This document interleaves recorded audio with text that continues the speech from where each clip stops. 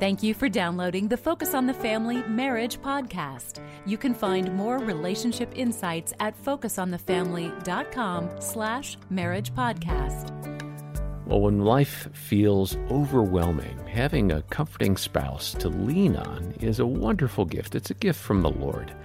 I'm John Fuller, along with my friends and Focus colleagues, Dr. Greg and Aaron Smalley, and we're returning now to a conversation that Jim Daly and I had with Milan and Kay Yurkovich. They speak about love styles and have some terrific advice about supporting your spouse during hard moments. Let's go to something you call the comfort cycle. What is the comfort cycle? What are the elements of it? There's 4 points: awareness, and then to engage, and then to find out more, listen and find out more, and then to resolve. Awareness is just what Milan was talking about. What is your spouse's stress response? Because when you see it, or in one of your kids, you can say, you know, you're doing the thing you always do when you're not okay. So let's sit down. That's awareness. Or it may be that I'm now aware that when I'm ripping drawers apart, I'm not okay. I could go to my husband and say, the second step, to engage, which is, you know, I realize I really want to clean right now. I think I need to do the comfort circle, which just basically means I need someone to really hear me out and help me sort through what's inside my soul. Yeah. And so that's engage, and then explore. Explore is find out more. And the difference between the comfort circle and other forms of communication is when you are the listener, you stay the listener. It's all about the person you're listening to. Even if you disagree, you find out more and you keep listening. And we've got a list of questions that help couples learn to stay in that role that we'll give you, that you can provide as a download, because we often find that people don't know how to keep listening. They don't know how to really engage on that level. Right. So you have the seek awareness, engage, explore, and then resolve. So what does resolve look like? So again, all of these are biblical mandates. Engage is to speak the truth and love each one of you with his neighbor. To listen and explore is be quick to hear, slow to speak, slow to anger. I'm laughing because we do that so poorly. I know that. And then to resolve is to ask the other person to say, look, I can understand you have unpleasant feelings on the inside, and I can understand why you're doing what you're doing right now, but what would help you? How can what do you need right now? And that resolves it because the person is seen, they're known, they have vented, they've told you what's going on. And then there creates some closure. Closure is comfort one another, encourage one another. And so the resolution allows a person to pick from the things that would allow them to feel better, which is, we could help me analyze this, which a lot of people want to do right away. We don't analyze or fix anything. We listen first, empathize, fix tomorrow at some later date. But sometimes I would hold Kay if she was distressed. I would, physically hold her. Had to learn to allow that. Yeah, because that did not come natural. Oh, not at all. I mean, again, if you have a very affectionate family and, they have their arms around you when you're stressed, then that's normal. But that was very abnormal to me. Yeah. And so learning to receive comfort through physical touch and through holding, and learning to just even cry in the presence of my husband was a challenge. It took a few years to really feel comfortable. Oh, the pain of that. Ugh. So physical touch, I had to learn as a male, was not a sexual physical touch. I had to learn to distinguish and refine the skill and the art and the emotional tolerance within myself to have physical touch and not have it be sexual. I had to learn to be nurturing. Yeah. Mm-hmm.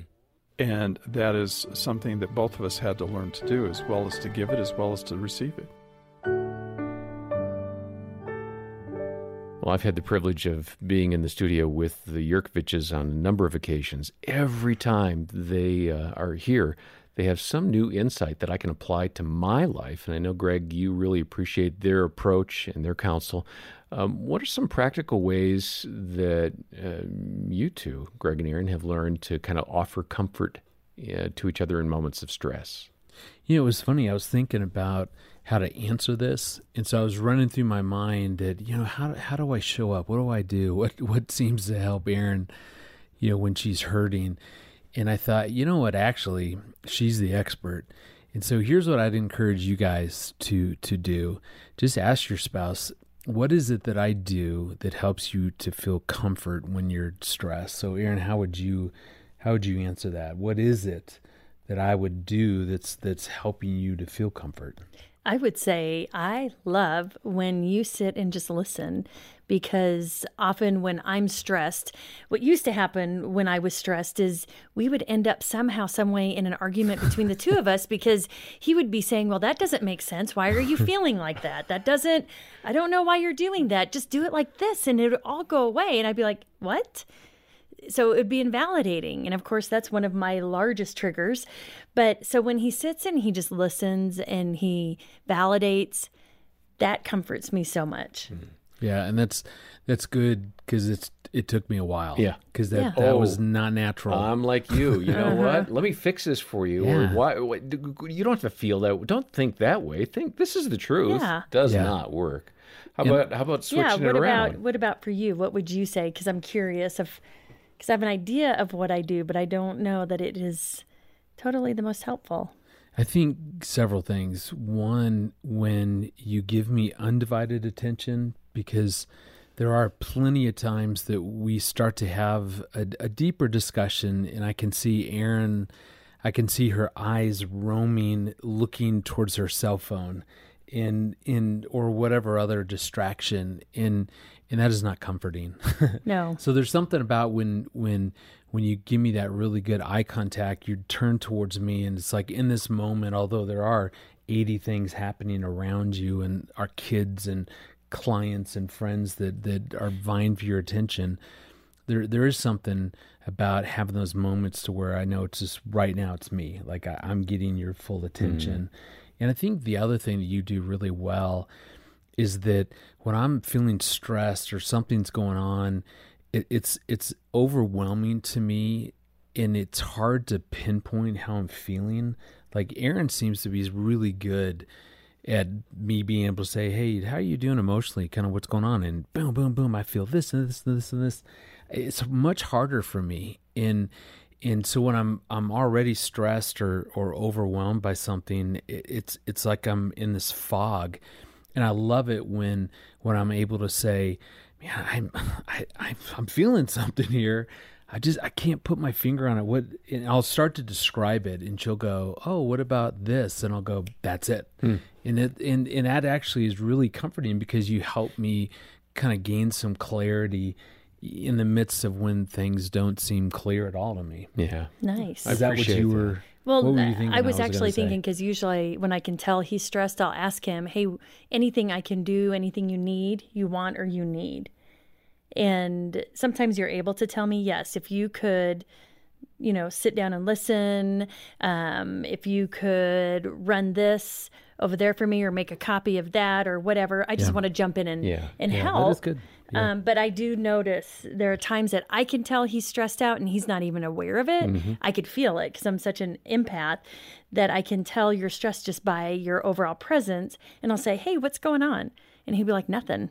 But then 10 minutes later, he comes back and, yeah, something's going on. I'm not sure I'll sit what there it and is. go, why but would she say that? And quite honestly, after almost 30 years of being together, now I'm going, you know what? If she's saying that, there's probably a something there. 99.9% chance there is something goodness you going said on. that. Maybe I should actually think about this for a second. We had a lot going on a few weekends ago, and it was pretty stressful and lots of emotions in the course of the weekend. And one night, I just checked out, and Dina came to bed. She didn't come after me or anything, but as we were finishing up for the night and saying goodnight, she said, "What's going on?" And I said, "Something.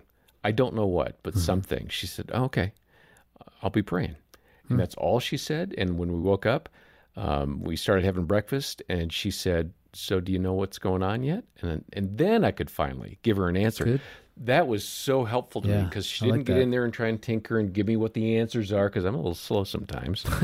But she gave me space and empathy, and that just made a lot of difference. I love that. Yeah. I'm not sure I've told her thank you yet for that, but I will do so tonight. Listen, you might have a great marriage, but you do have times of stress. You might have a hard marriage because stress has just really broken down things. Let us know how we can help you. We have some great counselors here at Focus on the Family that would be happy to talk to you, and we'll schedule a time for them to give you a call. We also have a bundle of resources that we've put together. It's a combination of the book by our guests today, Milan and Kay Yurkovich, How We Love, and then a CD of the entire conversation they had with Jim and me. This is the Growing Your Marriage in Times of Stress broadcast bundle. We'll send that out to you when you make a donation of any amount to support the work of Focus on the Family today. Donate or request counseling when you call 800, the letter A in the word family, or look for further details in the show notes. Well, next time we'll hear from Dr. Josh Straub and his wife Christy about gauging your spouse's emotions. For now, I'm John Fuller, and on behalf of Greg and Aaron Smalley and the entire team, thanks for listening to the Focus on the Family Marriage Podcast.